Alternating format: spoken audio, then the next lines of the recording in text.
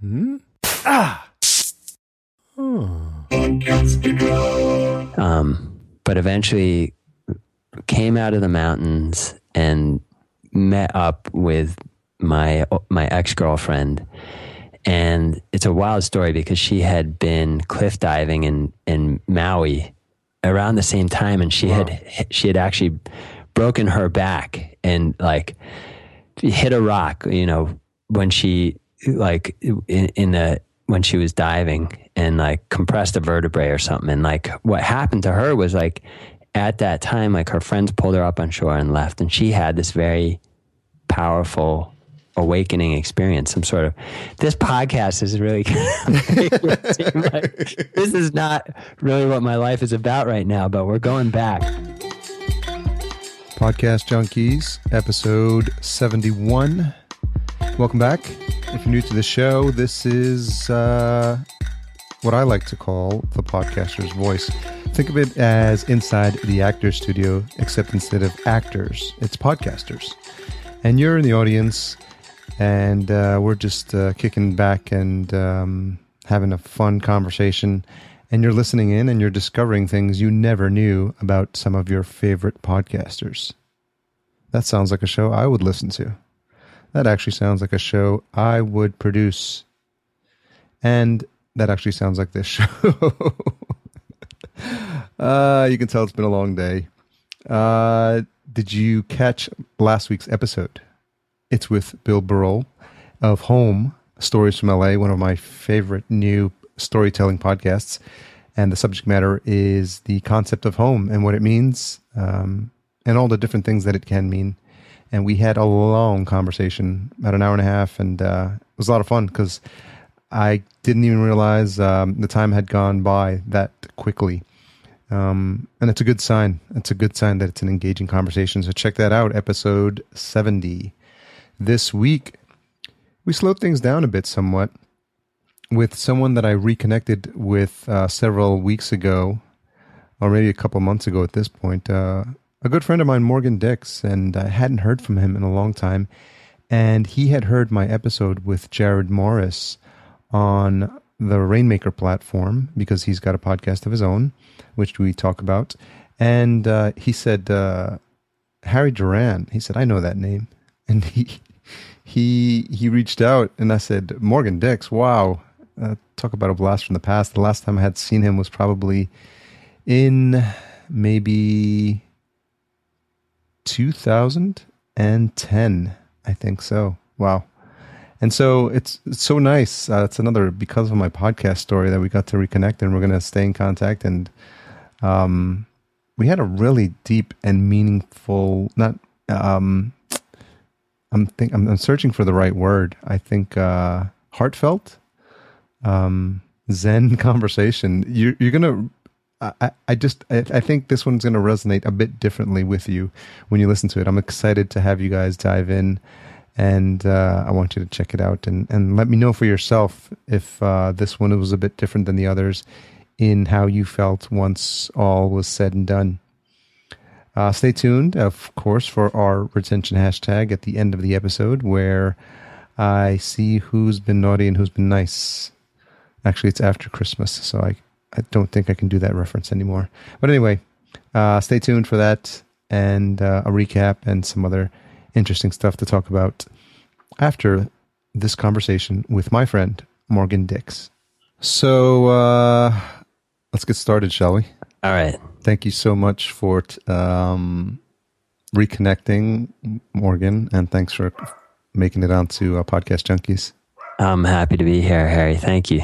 And it sounds like my Yorkie Disco is going to be making the occasional appearance as well. I got a soft spot for Yorkies. I love Yorkies. So I'm a big fan of leaving all that ambient noise in, because I think it's a reminder, like we're not trying to fool anyone that we're like professionally recording this in like some sound studio in Hollywood. Exactly. So, I think in the beginning, I think all podcasters are, oh my God, like, so a lot of podcasters start out in the closet and they're like, I want this to be perfect, and then they freak out and they do like 10 takes. And I think short of just having like good sound, to start off with. I think everything else is fair game, and I think it's just.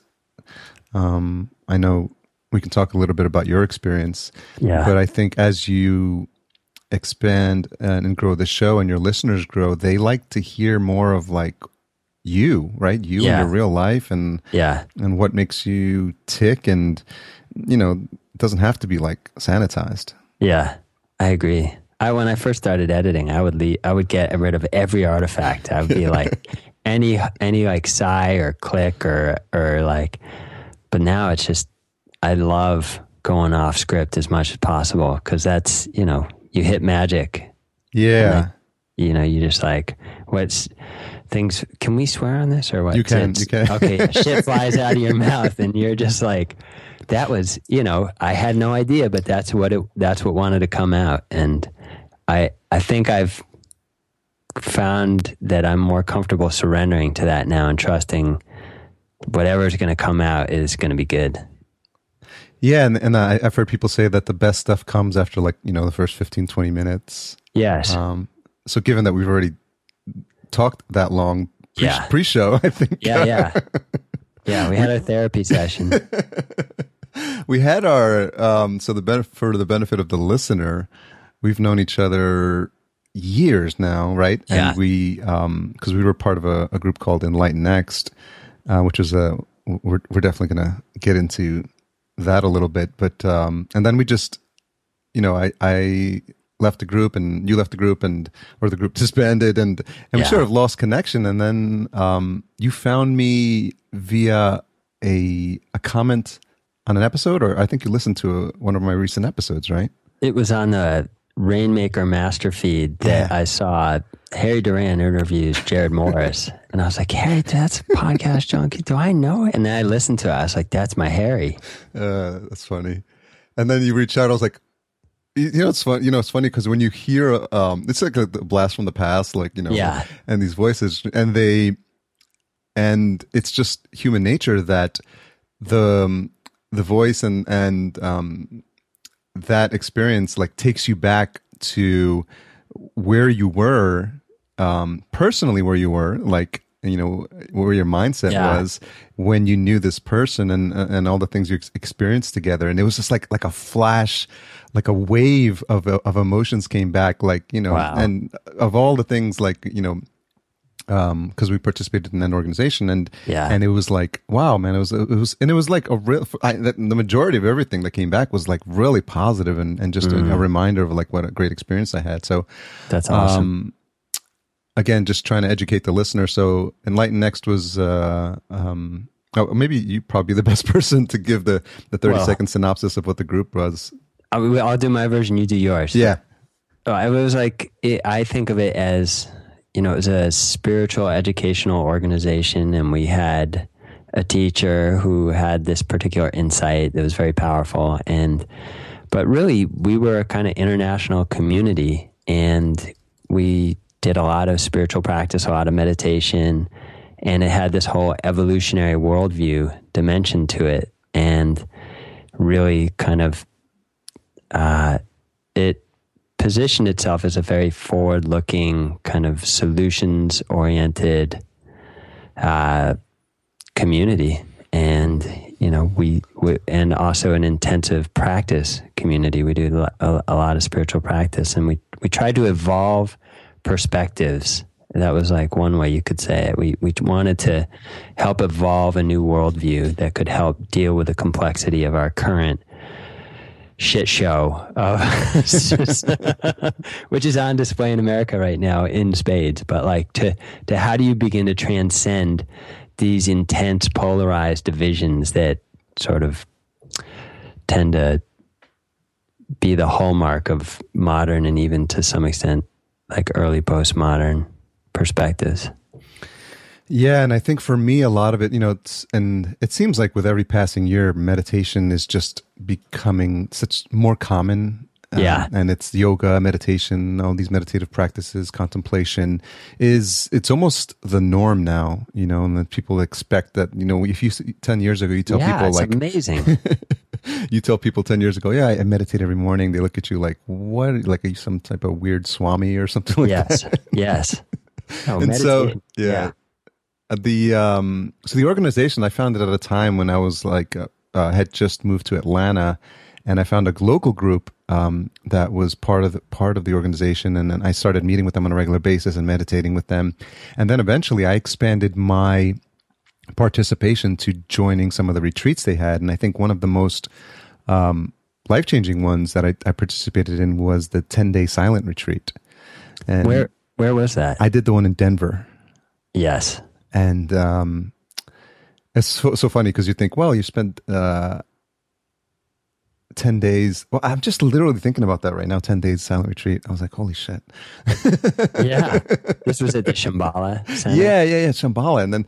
And people think like, wow, you must like have this connection with people, but you literally don't speak for probably 23 hours of the day, right? Yeah.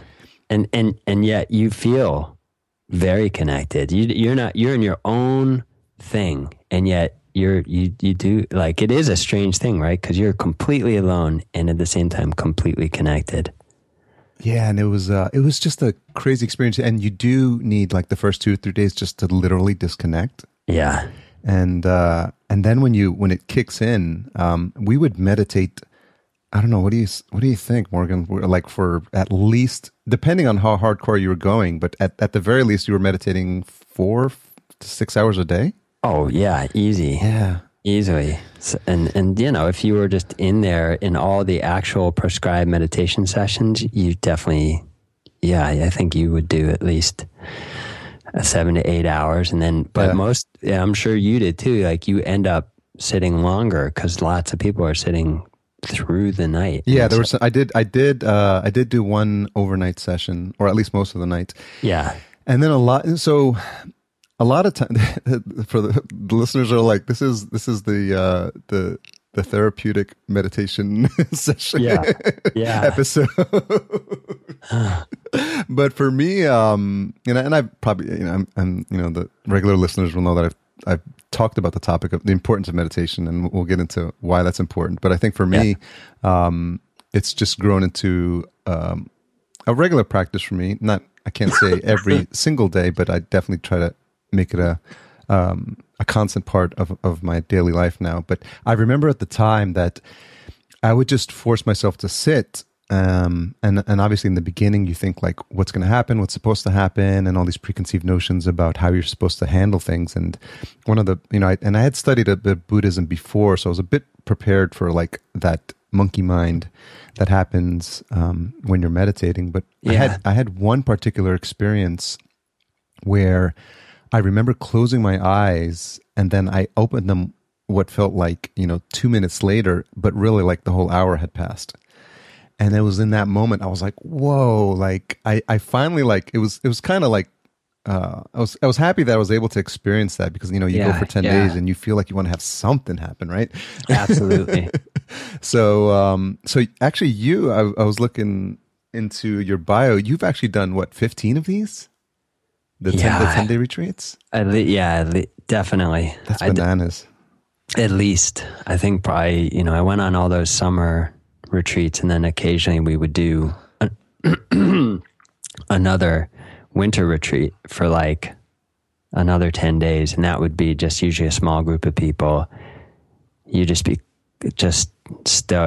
you hunker down in one of the little meditation halls on the property where we had the ashram, and you just, boom, you're in for 10 days. And I did that over New Year's and Christmas, I think 2 or 3 times, which was a beautiful thing to do. Like in the middle of the snow, you're just sequestered in a retreat environment. And so Colorado, we were in the middle of, I guess it was the summer, right? August?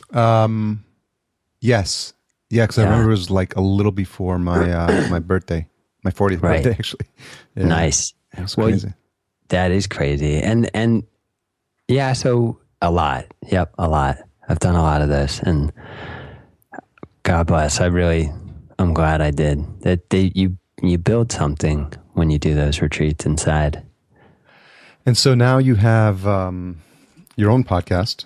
Yes. And which is obviously why you were looking into shows about podcasting. Yes. And so yours is the One Mind podcast.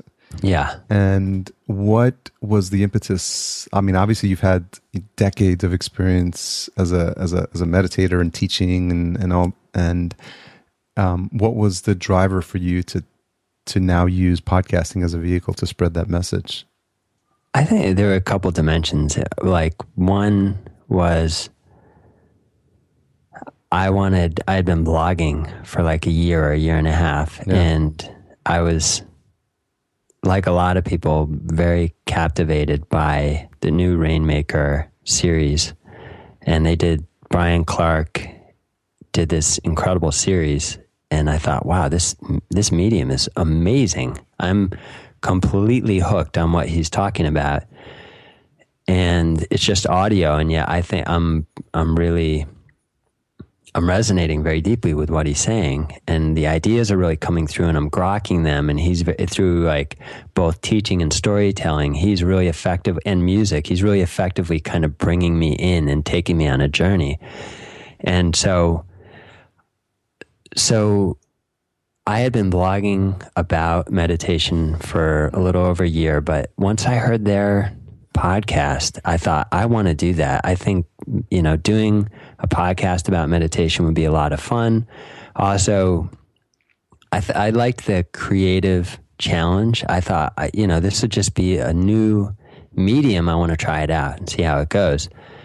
And I also wanted to speak to this thing, which is that in general, there's just so many reasons why people think, and you alluded to this earlier, you need to be a particular type of person to meditate. You need to be a yogi, a hippie, a swami, a monk, or, basically just not very grounded.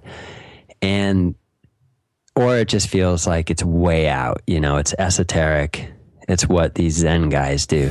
And I just felt like, you know what? I just want to talk about meditation, and I want to talk about meditation with people who love to practice. And maybe they're a teacher, maybe they're a scientist, and maybe they're just, someone who practices every day and they love their practice. But I wanted to demystify the practice for people. I wanted my audience to hear people speak lovingly about their practice. Like, why do you love to meditate? Why do you do it? And then, so I thought, all right, that'll be cool because I can get people to tell their story. Like, because I'm very compelled by story, and I think it creates a container for what then comes after. So I like to ask people, like, what's your story? How'd you even get into meditating? Because usually there's something interesting that propels people to take up meditation. Either it's like a loss, or they're healing, or they're on some sort of search for meaning, or, they want to change. They're looking for some sort of change. So there's usually an interesting story. And then that always sets up an interesting kind of set of questions then about their relative expertise in meditation. So that's kind of like, that was my goal, is like, if I can mix, storytelling with someone sharing their expertise, that's what I want to do. And, so that's kind of how I started. What has, as you think back through the interviews you've had with people, and they talk about how they were introduced to meditation, is there a particular story that jumped out at you with someone having taken a unique path or a different path to find meditation? Well, recently I interviewed a guy. So there's one or two, but so I interviewed a gentleman recently. He's the founder of something called iAwake Technologies, and that is like, you might have heard of binaural technology or brainwave entrainment. It's like it uses sound waves broadcast at different frequencies to kind of shift the brainwave frequency in your brain, or the sound frequency. I mean, look, I'm out of my depth already talking about it. I don't totally understand it, but so this is what he does, and this technology apparently can really take you accelerate your quote unquote progress or experience in meditation. And so I didn't know much about it. I wanted to interview this guy about it. And he had this very powerful story where he had been an on and off again meditator for many years. And he himself, I think, was a recovering addict. Mm-hmm. But his brother, he was about 40 years old, his brother committed suicide in his living room. His brother was staying with him, and he committed suicide. The same week, the same week he lost his job, he found out his girlfriend was cheating on him with his best friend, and his dog got run over. And Jeez. It was just like everything collapsed, you know? And it's like, you think about those moments, you're like, all right, the universe is, when that happens to somebody, that, you know, that's obviously a make it or break it moment in your life. It's going to define you. And, you know, he sunk into a depression for a couple of years, as you would expect. Of course. And he kind of, in the end, came back to meditation and had discovered this technology, brainwave entrainment, through someone else, Centerpoint Research, I think it was called. Yeah, that's right. I remember the CDs. Yeah, Bill Harris. Yeah. And he started doing that, and it kind of expanded his experience, I think, a lot in the way that maybe mushrooms or different hallucinogens can kind of open your world up. Something like that happened for him, and he was able to just fall into a very deep state of meditation very quickly because of this technology. And then that kind of started his healing process. And so that was over 20 years ago for him. But man, he describes the process of meditation as really, a lot of people talk about like calming yourself, centering yourself, experiencing, higher states of awareness. And I think all of that, those are all valid and extremely important. But his kind of message was all about just not moving away from the pain, not moving away from the kind of tragedy that happened in his life after several years of running from it, and going into a really intense depression. He found this ground in himself where he could actually just sit with it. And, through his meditation practice, after about a year, he did some really significant healing and came out on the other side as, a more whole, a more integrated human being. And if you listen to it, you can tell right away he's a very soulful character. You can feel the imprints of those experiences in his voice, in his kind of overall transmission. He's a very positive, upbeat guy, but you just feel, when you meet people who've suffered deeply, you kind of feel they have that kind of weight of experience. And that's kind of, I think, one of the more recent stories that I found very poignant. Yeah, that was episode 39. Yeah. So we'll put a link to that in the show notes as well. Awesome. And what about for you? Like, I know obviously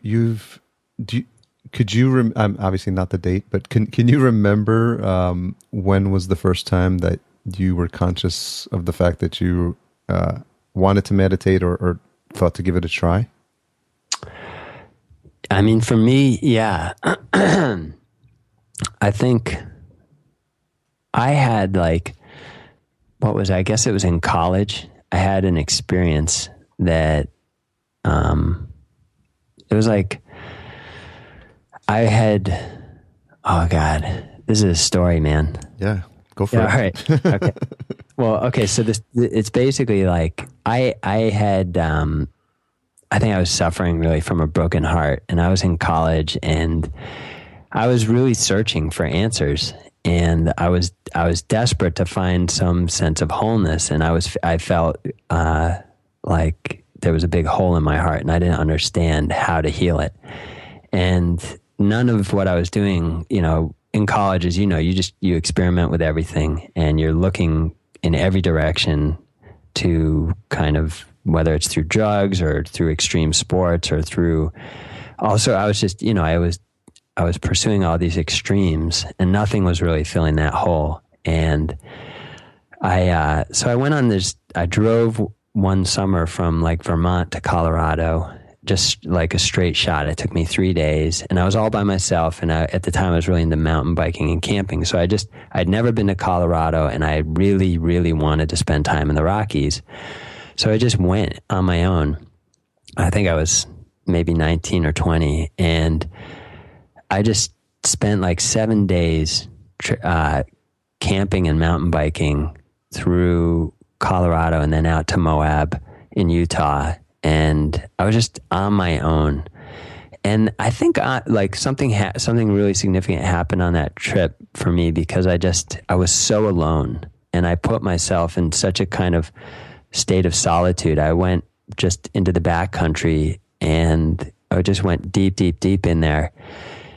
And I found myself like utterly alone for probably, I would say, the first time in my life. And I was like, how the fuck did I get here? Like how am I suddenly in the middle of the Rockies on a mountain? No one has any fucking clue where I am. Yeah. And like, I'm a couple miles away from my car at the trailhead, and I'm alone. I'm like really, really alone.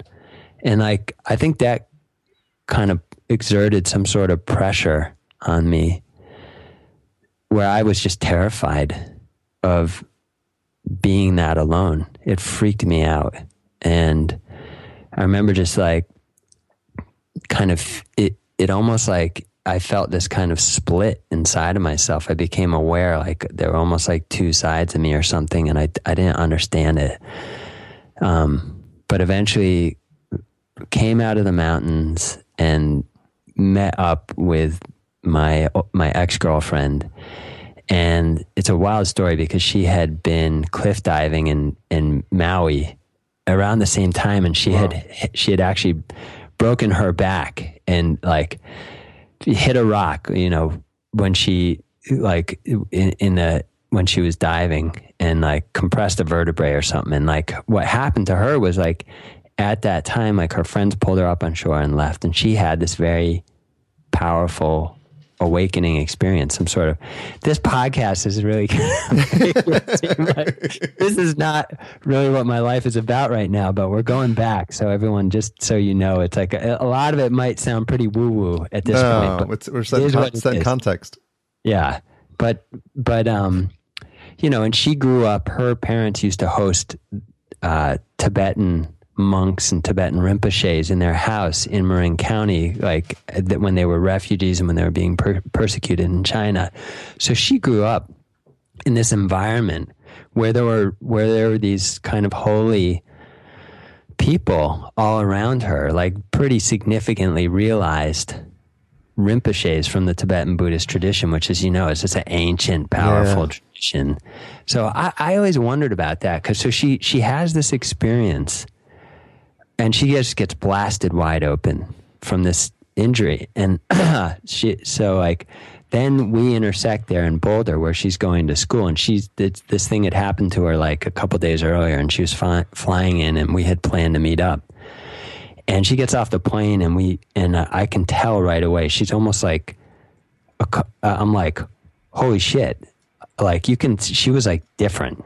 She was like a different person. Like, and it was like one of these things. It was like suddenly all that stickiness of like an old relationship was just gone. And she somehow was like, she was just in this kind of state of, I don't know how you say it. I would call it, if we're back in our enlightened next days, like an awakened state of awareness. Okay. She was just very awake, but there wasn't that. There was this sense of kind of no ego. And it was, we kind of like, we spent a day or two together there, but it just kind of was a very, like, it was a resolution to our relationship, but also like okay, it's really over type of thing. But that was just obvious. And she made it clear, but something interesting started to happen there, which was like, I started to have this experience of like elation and euphoria. And I didn't understand what was happening. And I was like vacillating back and forth between like fear and euphoria. And like, then the time came for me to drive home or drive down to Atlanta where I went to Emory for university. And I was like, every mile I drove away from Boulder, the fear just started to recede and the euphoria just took over. And I was like literally just overwhelmed by just the goodness of everything, of life. And I felt somehow in that moment like everything was perfect. My life was perfect just as it was. And one whole chapter had just come to a natural close. Another one was beginning, and I drove like 24 hours straight. Wow. It was just like, I was buoyed by this experience, and there was a full moon. And I remember like the kind of driving into Atlanta and thinking to myself, you know what? No matter what happens, no matter what, I'm always going to be okay, because like the mountains, they're unchanging. They'll always be there. There's a certain element of life that's permanent and that's eternal. And for, I think, my mind at that point, the closest representation to that was like the mountains, ageless. And there was something in me, whatever this thing was, that was like animating my awareness. It had this quality of like eternity or something. And then that's when I was just like, I need to meditate. That's kind of how I think over time I stayed connected to that and tried to understand it. And like that was like, that changed my life. I kind of, from that point onwards, that whole experience showed me that like discontinuous things can happen and you can change very significantly it's like there are bigger forces at play here in who we are and what our respective journeys are in this life. And some of it's mysterious and some of it's within your control. And that was the Genesis story. That's powerful stuff, man. I didn't know some of that backstory. So thanks for sharing. Yeah. And as I listen to it, I mean, I get chills. Because you can hear the transformation almost like being replayed. Yeah. And as you experience it, you can hear it in your voice, the effect that it had on you. And I think, and in a way, I have a feeling that the listener is going to be affected in much the same way. And it's this unique personal nature of podcasting and how, typically these episodes are listened with earbuds, and so you're speaking into the listener's ear, and these stories resonate. And I think these, especially where you speak from the heart, just almost transport you back to that moment in time. Yeah, you can the fact that you can vividly remember all those details speaks to how powerfully that affected you. Yeah, and the idea of being in nature. I mean, I've had more of that effect recently because my wife and I recently moved from New York and we live in Los Angeles now, and we're very conscious of just being close to nature. I can look out of my window and see mountains now. And this is living in Silver Lake in LA, close to downtown, but it's just a reminder of how much California is really surrounded by a lot of mountains. Yes. That you can see them at every turn. And we go out of our way to just go spend time in the desert or go. That's awesome. And we went to the Sequoias and we went to Joshua Tree and we went to Death Valley. And it's this feeling of like, we recently did it for Thanksgiving where we went and we didn't want to be here in the city because, our families are, not here, and we just don't want to spend a long weekend in the city. So we went back out to Joshua Tree. It was our second trip. And it's just something about connecting with nature that allows this openness and gives you room to contemplate like some of the bigger things in life and to put yourself into the perspective of how small we are when you look at like all you need to do is stare up at the night sky in the desert, and you're just like blown away by the fact that we're just spinning on this marble amidst whatever, infinitesimal percentage of other stars are doing the exact same thing, right? Yeah. Yes. Oh man. That's a powerful image, the one that you're spinning there. It's like I feel that the way you were just describing it does make you, that also is like, it's what mindfulness is all about. Like that's what, for you I felt that's what you're just invoking, like that sense of the present being so powerful, partially in that one is aware that it doesn't last. You are so small, and it's like, okay, we got like 10 minutes and then we're gone. Yeah. And it's a really short time. So on one of your recent episodes, you were I think one of your friends, Sonia, was asking some questions that you decided to make into an episode about questions about meditation. And one of the ones, and we'll link back to that one as well. But one of the ones that she asked was the difference between meditation and mindfulness. Yeah. So I was wondering if you could tease that out a bit, because I think that's really important. And, I know for the listener, it could have a lot of impact on how they live their day to day. Yeah. Well, the mindfulness, I like to think of it as like meditation in action or meditation in motion. And I think it's so dynamic, but if meditation is really sitting quietly, being very still, not moving, and bringing your attention to whatever the anchor is for your meditation, maybe it's like counting your breath or whatever it is, just being present. But traditionally, that kind of that's like what people think of when they think of meditation. You're just sitting still for that time, and you're practicing your technique. And part of that is, you're building the muscles of your awareness, your choice. You're choosing again and again and again and again to let go. And, you can do that like 500 times or 1,000 times when you sit and meditate. But then then how is that relevant when you're like up the moment you get off that cushion or that chair, and then, you're getting up, you're going to the sink, you're going to fix your breakfast, you're going to, start thinking about what you're going to do for the day. You're starting to plan. Like, I think of mindfulness as like the quality of attention you bring to all of that. And I think it's part of why it's so popular right now is because we are so distracted as a culture, right? We're overwhelmed with information. We're overwhelmed with stimulus. We're just overwhelmed with like more things to do. We're more isolated, so we have to take care of more things on our own.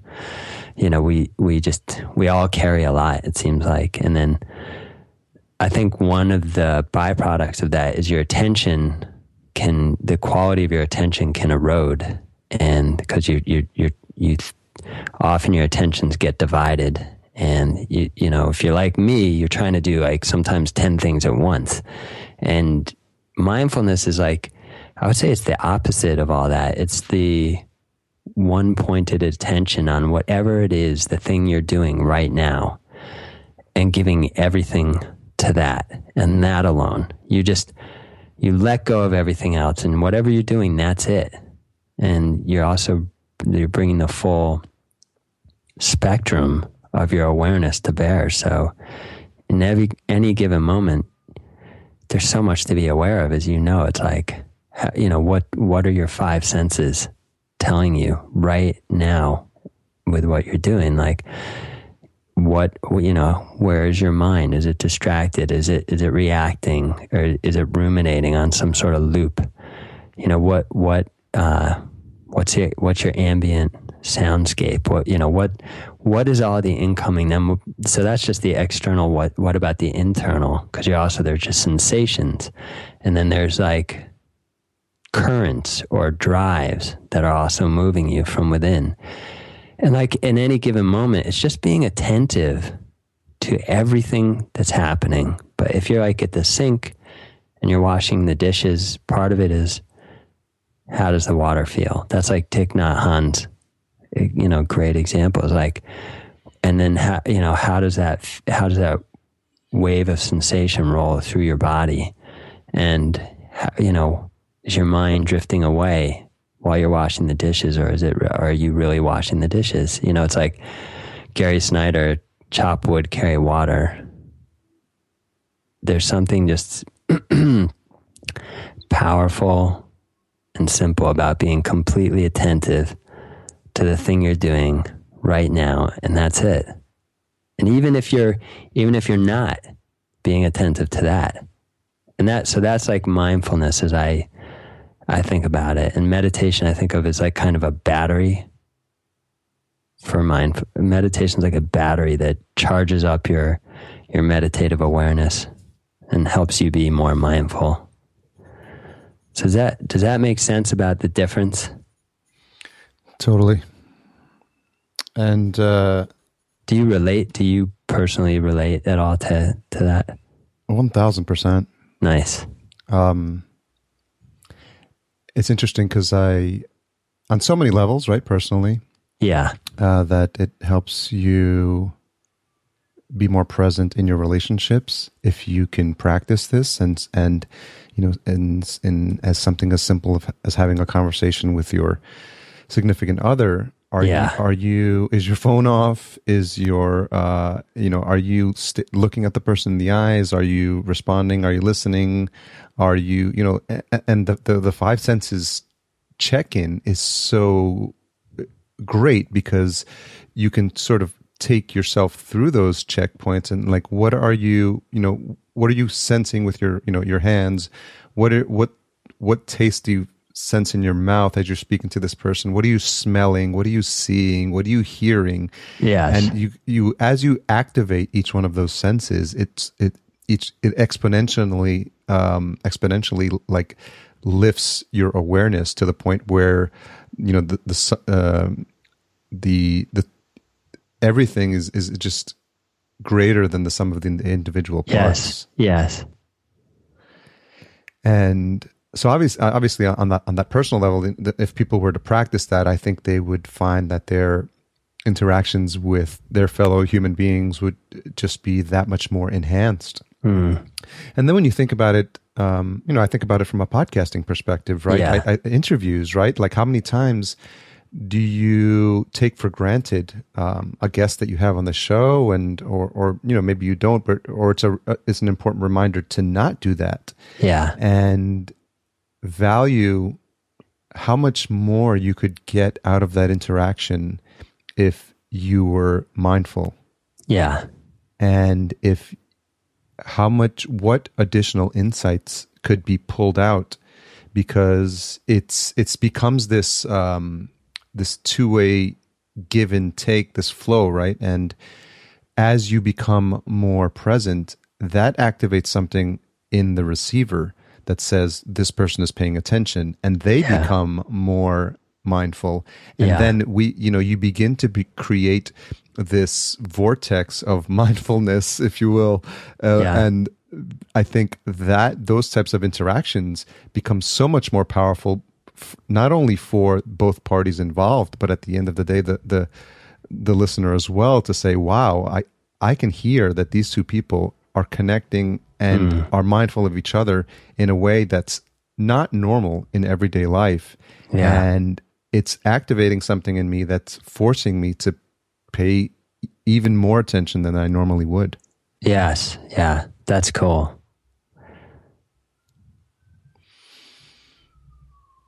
I just want folks to sit with that for a while. They're tapping they're checking their iPhone at this moment in time. Like, did I lose the episode? What happened here? I was on a crescendo there. Yeah. There was a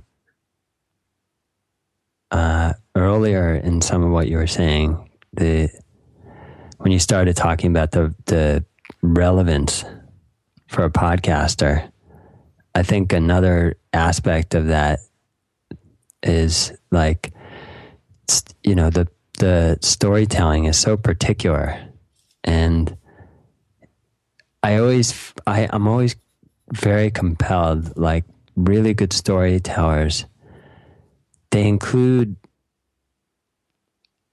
unusual or the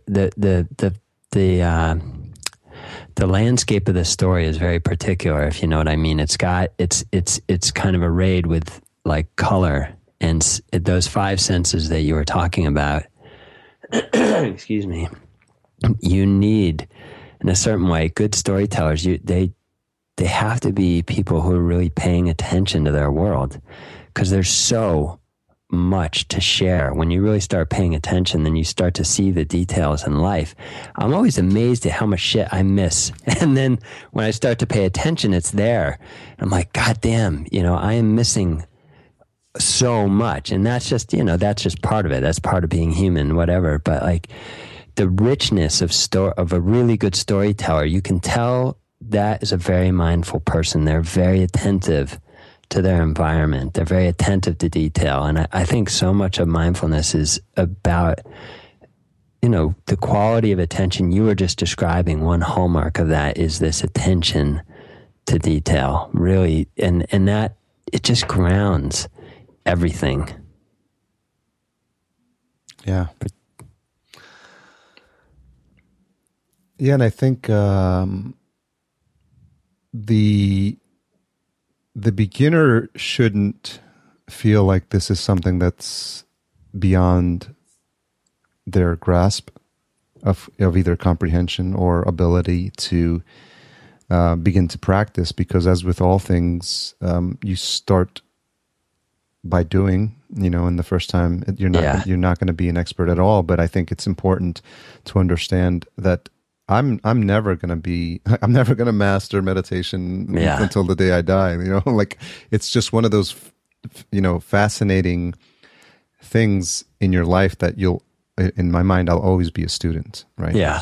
And so you can just jump on that train, like at any point. Right. And there shouldn't be anyone listening that thinks it's too late or they don't know enough, because quite honestly, one of the things I learned at Enlighten Next is the instructions are fairly simple. You sit, you sit and you close your eyes and that's it. Yeah. Yeah. Our instructions were like terrifyingly simple. You just let the universe happen and you just be there with it and not resist. Yeah, I think so many people get caught up in the how do I do this, or you know, I got to pick up the Meditation for Dummies book, and it's just I think there actually is one, and it's definitely, and it's probably like 80 pages, and I'm like thinking, what could they possibly be covering in that book? When you realize at the heart of it, it's just, you know, be still. Yeah. What is that quote? Is that, I don't know if it's Rumi or what it's, but there's a very powerful quote. It's just, be still and know that I am God. I can't remember who that was, but I love that quote.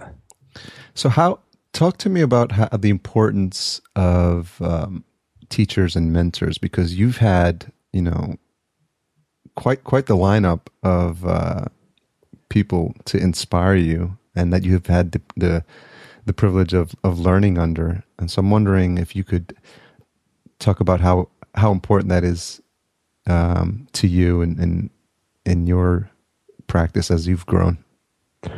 And particularly with respect to meditation?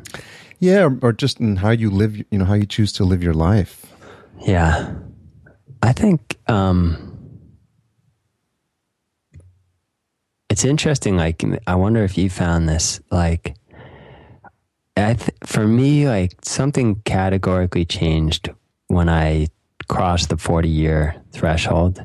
And like, there was like, I think Amy Jo, our friend Amy Jo, I think said this once. She's like, the 20s are for learning, and the 30s are for yearning, and the 40s are for earning. Learning, yearning, and earning. And it's kind of, in certain ways, it may be a little trite, but I think there's something to it. It's like, I felt that, or it might have been yearning, learning, and earning. I don't know, but I think what happened when I turned 40 was I felt like for the first time in my life, I was like, I need to start looking to myself to like fundamentally generate my own direction, and provide my own inspiration. And, still I feel like I have lots of mentors. Like I think of the folks as my wife is texting me like mad right now. I'm sorry. That's okay. I think about like the folks at Copyblogger. Like for me, they appeared at a certain point in my life, and suddenly I started to study everything that they put out, and I was like, I can learn all of this and internalize it, and it's going to help me help to define my own path. And part of that, the context for that was that I was in that ashram for 15 years, and suddenly no home, no income. It was my job, it was my home, it was my community. All of that just dissolved. And so like my wife and I had to move back. We lived with my parents for like 6 or 7 weeks and before moving to Boston. But it was like one of those moments of reflection or inflection where suddenly it was like, all right, I'm on some way here, I'm on my own. And I'm going to create something just from my own sweat and see where I can go. And before that, though, I think, I obviously don't think I could have done any of what I've done over the last 2 years, like starting the podcast, building up aboutmeditation.com, and then, without my mentors before. And I absolutely feel like there's something invaluable about spending time with a teacher or teachers to whom you give everything almost, and really commit. And I know I did for my teacher. It was probably like, I'd never been so committed to one thing ever in my life before that. And it's exhilarating to give everything to like one pursuit, one person. And I really, there's a lot of risk in that too. But for my teacher, I feel like there are gifts that I received that are still like, there were seeds, that are just growing now. And I feel like the work I'm able to do, although I wouldn't have known it then, it's all built on that. It's all coming from that. It all comes from that time I spent. And I think now, though, being out of that community and being on my own, that was like necessary. It's like you need to jump out of the nest so that it becomes your own. And there was a certain way when I was with my teacher so closely, I don't think I could have probably ever self-actualized in the way that I feel like now I can on my own, taking what I learned and making it my own. And I think for me, that's a lesson, or that's like a theme that's pretty significant in my life right now relative to my mentors and relative to my teachers, which is, how do I make this my own and grow it and tend it and, reap the harvest, so to speak, over time. And, but, I think the value of, I had this experience too, Harry. I wonder, like, I went to boarding school, and then I had my, it was like 20 year reunion a couple years back. And I was able to go back to a bunch of those teachers and thank them. Because some of them just, they things that they had said had never left me. And I realized they had kind of become the fabric of like how, in some fundamental way, they colored how I saw the world. And so how I also understood happiness, and how I understood like intelligence, and how I understood, you know, a life of meaning and value. And a lot of that, I just felt so grateful to be able to close the loop and go back and just be like, look, you made a huge impact on me, and thank you. You know, I feel like that was a precious thing to be able to like say thank you. And then I think with my most recent like teacher, the one who we kind of shared, you know, who was the leader of our community, I think because there was a kind of tumultuous breakup, it'll take a while for me to probably fully and be able to embrace and integrate like some gratitude for everything I got out of that. But I'm totally clear about the fact that I got an amazing amount, and I can't divide it from anything I'm doing at this point. It's in me now. It's just part of me, and I just wouldn't be doing what I'm doing if it weren't for that. Is that too vague? Not at all. Okay. Not at all, because it's interesting. It puts the relationship with your mentor in a context of something that's cyclical and has a beginning and an end. Yeah. And it's interesting. I don't know if I've ever heard it described in a way that triggered that realization for me, because a lot of times people think we have teachers, we have, you know, people that we learn from, and at some point you need to apply what they've taught you. Yeah. And you can't be the eternal student, because then you're never going to be able to be in a position where you've demonstrated that you've understood what it is that they've taught, and apply your spin on it, and then put it out in the real world and take it out for a spin and see if it holds water. Yeah. Because a lot of this, we can get stuck in the theory of it all, and say, well, and you know, and then when we try to apply practice to it, it falls apart. Yeah. And then we, you know, what in fact did we get taught, and did, you know, are we wasting our time? Sometimes we have to like really go back and forth and put some of these out and field test it, to see if number one, it resonates with you, and if, you know, it's something that can be valuable for you as you grow as a person. Yeah. So that's great. Great advice. I don't know if you realized you were giving advice, but no. I like the way I like the way you spun it. That I like that a lot. So I resonate with that. Yeah. So you mentioned about meditation.com.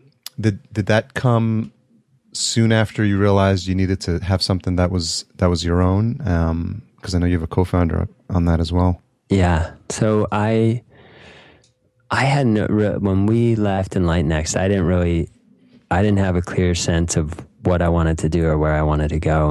And our mutual friend, Jeff Carrera, who I've interviewed on the About Meditation.com, the One Mind podcast, great teacher, interesting guy. And he he introduced me with this gentleman who became my co-founder, who had this site that had been going for about a year, About Meditation.com. And it was kind of it was a curation site. So it curated a lot of information about meditation. And he had a big kind of Facebook, the Facebook page, I think it had like 60,000 fans. And that was like right before Facebook just like turned off the tap on like, the reach. It was like back when you could post something on Facebook and like 30,000 people would see it. Yeah, it was like massive reach. And then it, went down to like 300. And I just felt like with Tom had like his interest and excitement for the site was languishing. He was he's a businessman, and he's a longtime meditator, but he'd built and sold like a big market research firm and had spent 27 years as the CEO of that company. And this was it's just a small one among many side gigs for him. And he needed someone to kind of take the wheel. And so I thought, well, okay, it marries a lot of my passions, writing, marketing, and meditation. And it's almost like, in a certain way, felt like a sandbox in which I could like apply a lot of the principles and lessons I was learning about content marketing. So and also I'm sure in a lot of ways it's just therapeutic for me to just have an outlet, like you said, to be able to produce and create, to do so in a context when I wasn't being micromanaged. I wasn't being continually evaluated. It was mine, it was mine. Basically, I could, I had full reign over the creative direction. So that for me was all those things were important. And I thought, all right, well, I need somewhere to put my attention. And so that was I have felt like a productive channel for that. And how's the response been since you've joined? Or how is the site grown? Or I mean, it's been great. I mean, our email list was only like 500 people, and now it's about 12,500 people on our email list. Very nice. The traffic has gone from like, I don't know, it's like 5,000 a month to now it's upwards of like 40,000 a month. A lot of the podcast is really continues to just grow and grow, and the downloads are growing every day. And the SEO keeps improving, and Google is sending us like more and more traffic. And I feel, and then I got into like Facebook advertising and finally started to get like regular sales going on the site with like, I've had like 6,000 people take my meditation course on that site. And that was just, so it was, at first I offered it for free for like a year and a half. And then now it's been a paid product for about, I guess, six or 8 months. And now we get, it's just a simple $20 kind of introduction. But now we're through like lead nurturing cycle, we get just some regular, not quite daily, but almost sales on that. And I feel like I'm really happy with it. And it's been awesome. We're about to kind of pivot now into like, I'm going to step back from like the daily engagement with it. Cause I don't think I told you this. So my wife's pregnant. Yeah, I was going to mention that as well. You mentioned that on the last episode, or one of the last episodes. Yeah. So congratulations. Thank you very much. So that has like, About Meditation was still just paying for itself. It wasn't paying me yet. So that had changed, obviously accelerated my focus on, I need to actually bring in some money. And so I've switched to doing consulting, and we're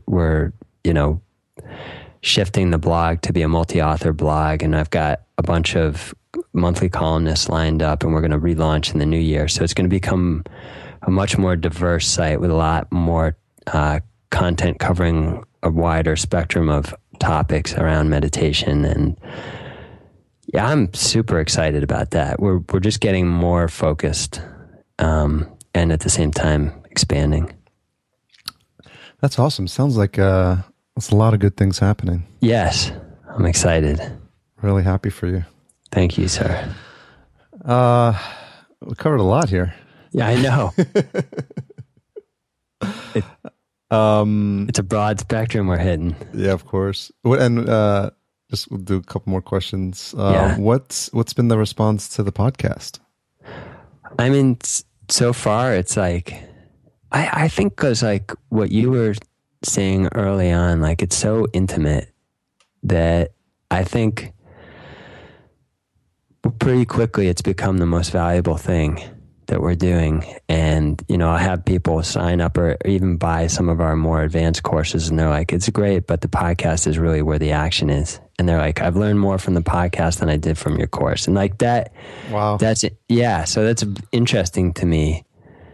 It's obviously, I think, where my heart is more, because it's probably similar to you. I mean, it's just, I'd love to hear your take on this. Is like, I can't stop thinking about different shows, new shows that I want to create. You know, it's just like, oh my God, you know, you could do this and it'd be great. And, you know, I could tell this story, and like, you know, there's so many opportunities. And so I think that kind of gets reflected a little bit. I mean, I get, so it's really, the responses are really sweet. So I hear people write, and they're just, it's clear it becomes a kind of a grounding force for people. And it's slowly but surely you can just feel a community of listeners is really growing, and they send stuff, and then they ask for, you know, feedback or advice, or do you think X, Y, and Z? And, you know, I like being able to develop these relationships with people and share my expertise. And at the same time, you know, I try and remind people I'm not a licensed mental health practitioner. You know, my expertise doesn't go beyond the boundaries of myself. You know, it's like I have a 20 plus years experience in depth with meditation, but like that experience wasn't also about dealing with trauma and which is a lot of what people ask me about. And there's obviously a real need for that. And I feel like I've learned more in certain ways through my therapy about processing trauma and processing emotionally challenging incidents than I have through meditation. And of course they're related, but so that's good. Yeah. What have you changed your mind about recently? I've changed my mind. All right. So so this is all right, man. So I hope this doesn't come off as like too, I'll just say it. It's like, all right, since there's been a podcast where we've talked a lot about, like, circled around the idea of God, we'll just like, I use that word very loosely. I grew up in a Christian context, and then that was not, you know, more or less my parents were secular. Yeah. And I prayed growing up, but I never had an idea to whom or what I was praying. And we didn't go to church or anything. And then also with our spiritual community, there wasn't a strong idea of God. It was more of spirit. And I think, you know, one thing that's changed recently is that the idea that, like, you can find God wherever you are. Like, there's just, you know, that interview I told you about earlier about the guy who really suffered, and his opening line was like, you know, someone asked me where I find God, and he's like, I find God in the light. I find God, it's the light that I find in the darkness. And he said, I was like, wow, you know, that's really interesting. But I think I am experiencing that more, in that, like, there's a certain, like, I spend so much time, like, in a transcendent medium, like going for transcendent experiences, getting off this plane of existence and, like, trying to go for higher, faster, like, more, like, you know, out of this world experiences. And then I think a lot through my own experience of this kind of body-based therapy that I'm doing, finding, like, there's incredible richness in letting the pain of existence and the suffering that's a normal part of being a human being. It's a completely normal part of being human to not run from it, to let it actually impact me and let it actually hit me, because it's all there. And I think so much of my life, I haven't had the vocabulary, mental, emotional, or spiritual vocabulary to deal with that and let it just be, and not like turn away from it, but to really turn towards it and find, oh my God, I feel so much more connected with everybody, with everyone, when I just let my heart break, because if it's like, it's fucking broken, man. Now I'm like, and then like, it's like, it's just real. And I'm like, it's like that movie Inside Out from Pixar, So I was like, I identified with the Joy character who couldn't deal with letting the sadness be there. And then she finally recognizes, right? You can't have joy does not exist independent of sadness. Sure. And I know it's a kind of a superficial example, but it kind of hits it. And I think that's lately for me, that's been a huge change. Like seeing that God is like in every dimension of our humanity. It's not just like these transcendent experiences. It's like when your heart breaks, man, there's just this sweet pain of connection. Wow. Yeah, we're not going to, that's the bow on this conversation. Yeah, we don't need to say anything else at this point. I think that you basically summarized encapsulated what we're trying to capture here. So we're gonna leave it at that.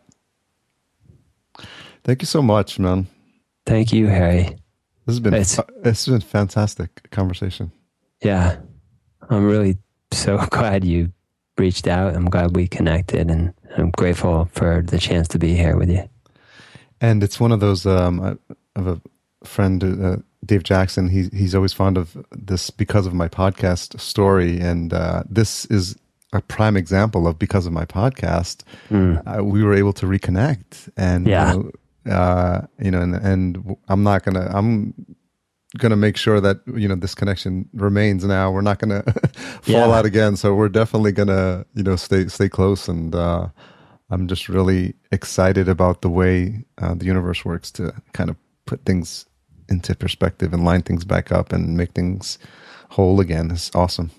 Yeah, I'd love to interview you for my show. I mean, if you have a very interesting perspective now on practice, and I'd love to ask you about your meditation practice, but also hear more about, if you're willing to talk about it, of course, the ceremonial context. Yeah. Awesome. Yeah. More to come then. Awesome. So, what's the best place for folks to track you down online? I think they can visit aboutmeditation.com, or they can also, I think that's the best way. And you can always reach out to me at Modern Meditator on Twitter. And the name of the podcast is the One Mind Podcast. Yeah, the One Mind Meditation Podcast. Yes. Well, Morgan, this has been a blast. I'm buzzing right now. So thanks again. Nice. And I hope you have a fantastic week and holidays, and we'll be in touch soon. Thank you, Harry. Likewise, it's been a real pleasure. Take care. You too. So, what'd you think? Was that relaxing? Did it make you think? Did it set you at ease? Did it set your mind at ease? I found myself in a very relaxed state during our conversation, and I think it's we're both. It's a topic we're both really interested in. So I think we sort of got into this zone, which was fantastic. It was really cool, and I felt it. You heard me talk about it at the end of the episode, and it's awesome. When it's almost like you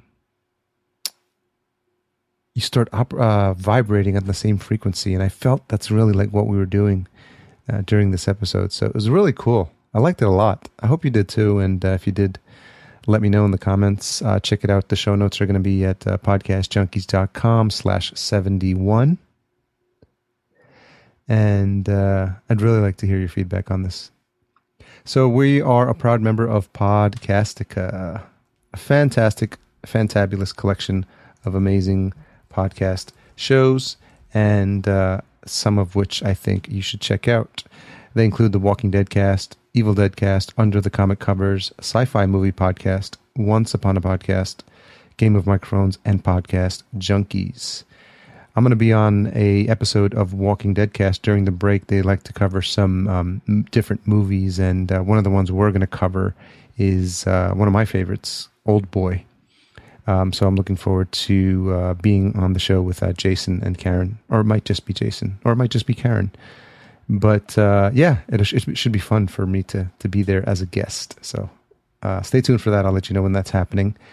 Music, intro and outro, provided by Cedar and Soil. Check out cedarsoil.com for more information and to see what George is up to. What else is going on here? A lot, right? We are growing the show. Jason and I are looking at some new shows to add to Podcastica, and I think that's going to be a good thing. So don't forget, if you want to give me the virtual high five, then do that via iTunes and subscribe to the show. Check that out, and then tell your friends about it and have them subscribe as well. And then if you haven't done so, leave a rating and review. Don't forget a good way you can support the show so that we can grow, because all this costs money, and anything you guys can do to help me offset some of these production costs is immensely, that's the word I was looking for, immensely appreciated. So check out the Amazon link. It shows all the podcasting gear. So if you have a hankering for podcast gear, then use the Amazon podcast button on podcastjunkies.com, or check out this growing list of affiliates for services that you might need: hosting, podcast hosting, graphic design, 99 Designs, things of that nature. Podcastjunkies.com/affiliates. And as always, if you're not a member of the list, there's a couple of different forms on the main page. There's a pop-up. There's a bar at the top of podcastjunkies.com. Just drop in your name. I want to make sure you get the email every week where we let you know what's been going on with from an episode perspective, and the other occasional news about the podcast itself. And it's my way of staying in contact with you.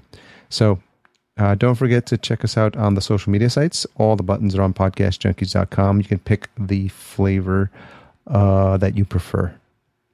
I think that's it for now. Hope you enjoyed this episode. I enjoyed your company, and I enjoy bringing this show to you every single week. Monday mornings. Make sure you're there, because I will be. See ya.